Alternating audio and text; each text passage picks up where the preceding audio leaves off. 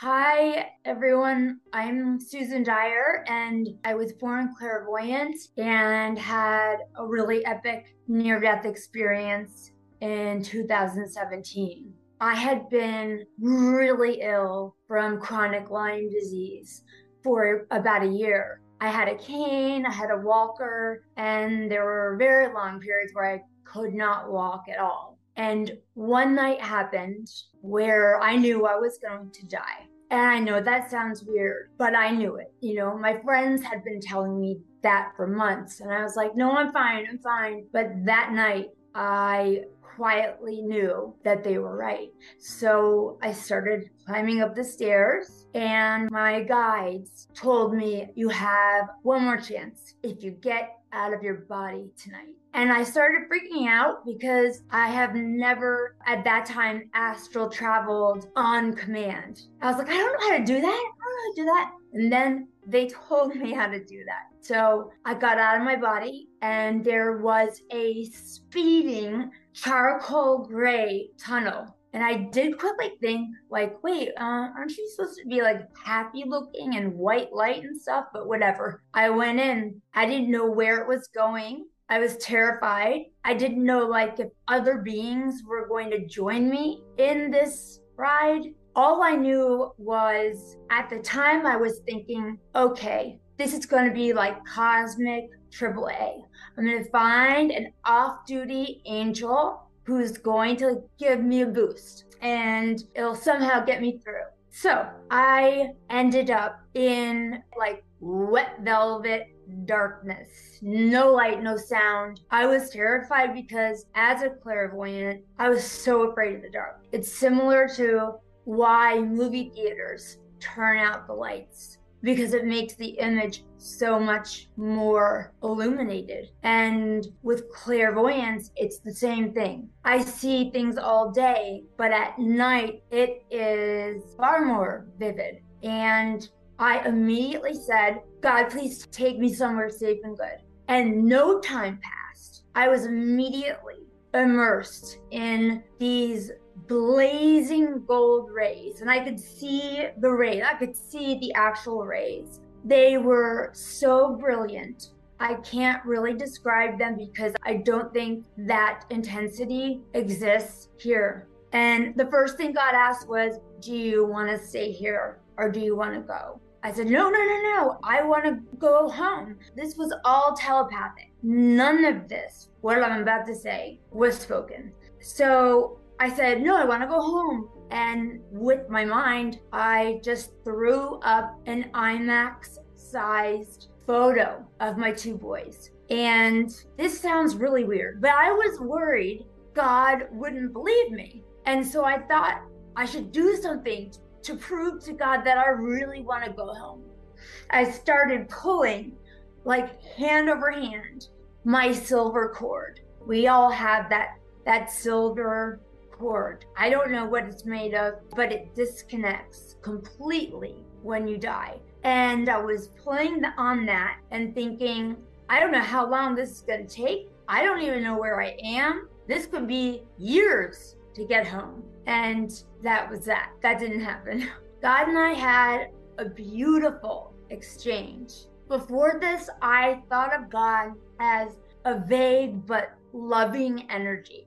And in this experience, I was shocked. There is nothing vague about God. He knew me better than my best friend. And the one thing that is most important is that I promised to him I would go home and live transparently. And I knew what that meant. That meant coming out of the spiritual closet, because I had been in the spiritual closet since kindergarten. I started when I was little, going into my parents' room every night, crying in fear about what was in my room. My dad would tell me every night, it's not real. It's your overactive imagination. Go back to bed.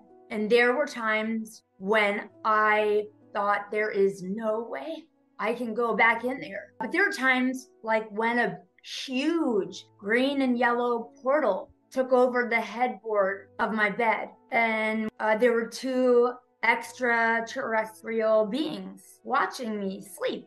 And they were communicating, and it seemed like they were observing me. I had one specific spirit that was with me all the time, kind of like Linus with that cloud. And it did not act like any of the other spirits. It was slow, it was not see through, and it felt like it had eyeballs. And just so you know, that spirit was Archangel Michael, and he protects extrasensory kids. It's one of his most joyful duties that a lot of people don't know. So by kindergarten, I knew I was weird and broken. So I tucked myself away in kindergarten. And it was not until I was 40 years old, exchanging with God, that I promised I would live transparently, which was my greatest fear. So after God and I had this exchange and I promised that to him, I was immediately with Jesus. And I have to tell you, I was not expecting that.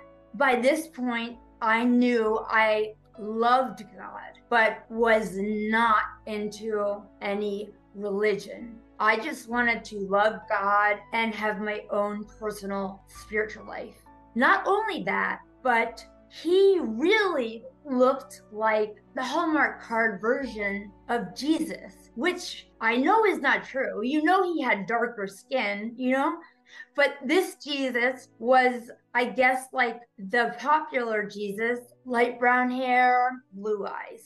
And he was wearing a robe with a tie around it. And he put his palms out to me and he said, "Do you want to get better?" And I grabbed his hand and I said this like the whole time we were together. I was mentally screaming, "I'm going to get better as fast as I can," over and over. And we flied through something that was every shade of green. And if you don't know, green is the usual color of our heart chakra. And green is the usual color of Archangel Raphael, who is the significant healer of all the archangels. At the end of it, Jesus said, "Is there anywhere else you'd like to go?" And I said, "Yes, I want to go to this specific spaceship."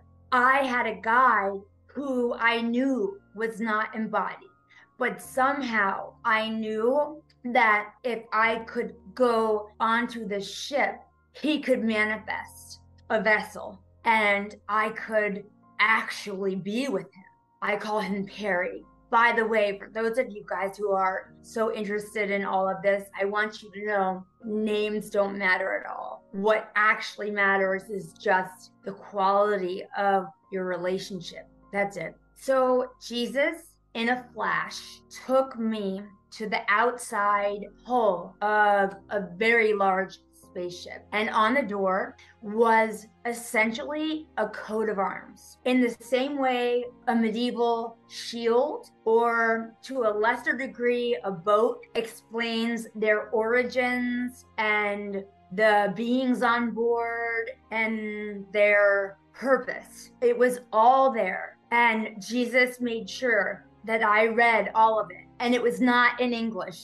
It was in symbols. But somehow, I knew. And I was so excited. I was like, yes, this is the one. This is the one. And then I was inside the ship.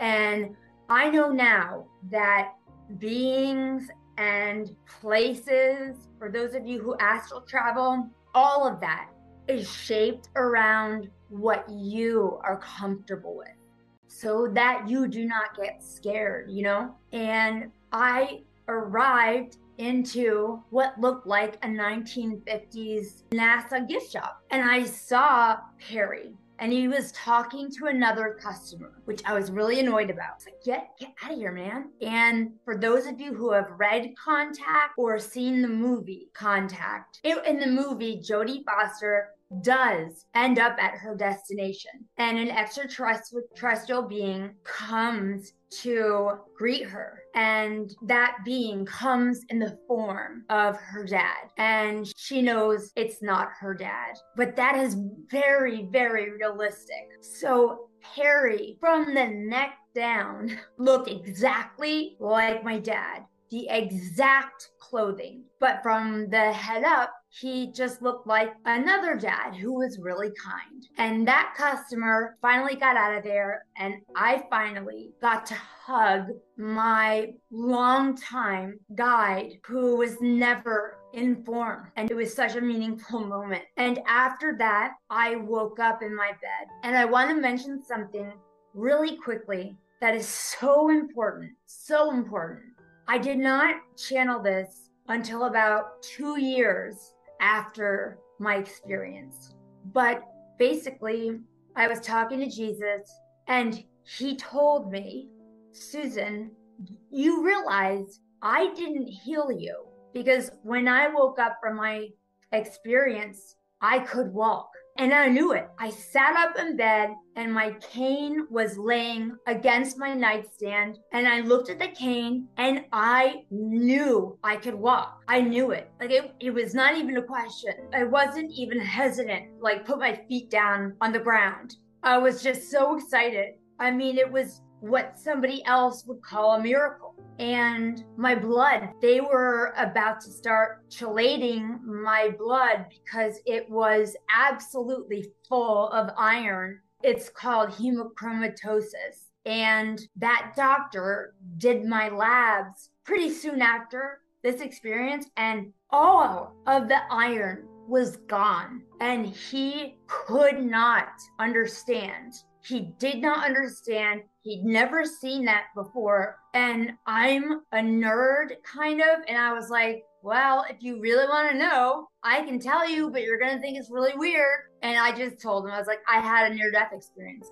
So living out that promise to God of living transparently meant coming out of the spiritual closet, which besides the dark was my worst fear. None of my friends, nobody knew this. I was going to the grave with this. I was so weird. By this time, I thought I was actually intrinsically unlovable. And now I was going to go on YouTube and talk about spaceships and clairvoyant sightings that are, were very, very interesting. I did not want to do that at all. I was so scared. And I did lose a bunch of friends from doing that.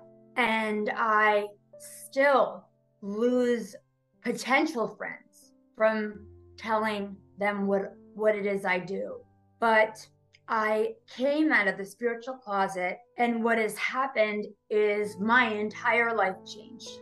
I went from thinking, if I get better, I'm just going to be an author. And everything changed. Everything, I had a new North Star, and that was to help other women who were awakening or, finding themselves really interested in this, because if that's you, that likely means that you have some kind of gift in some kind of way. And I do know that the women I mentor, we have very strong bonds, and I know that I am genuinely helping them, and I rely on that when more superficial things happen, like going to social events. I still struggle with knowing what to say, and I've kind of accepted it, but I definitely don't fit in. I live in Washington, D.C.,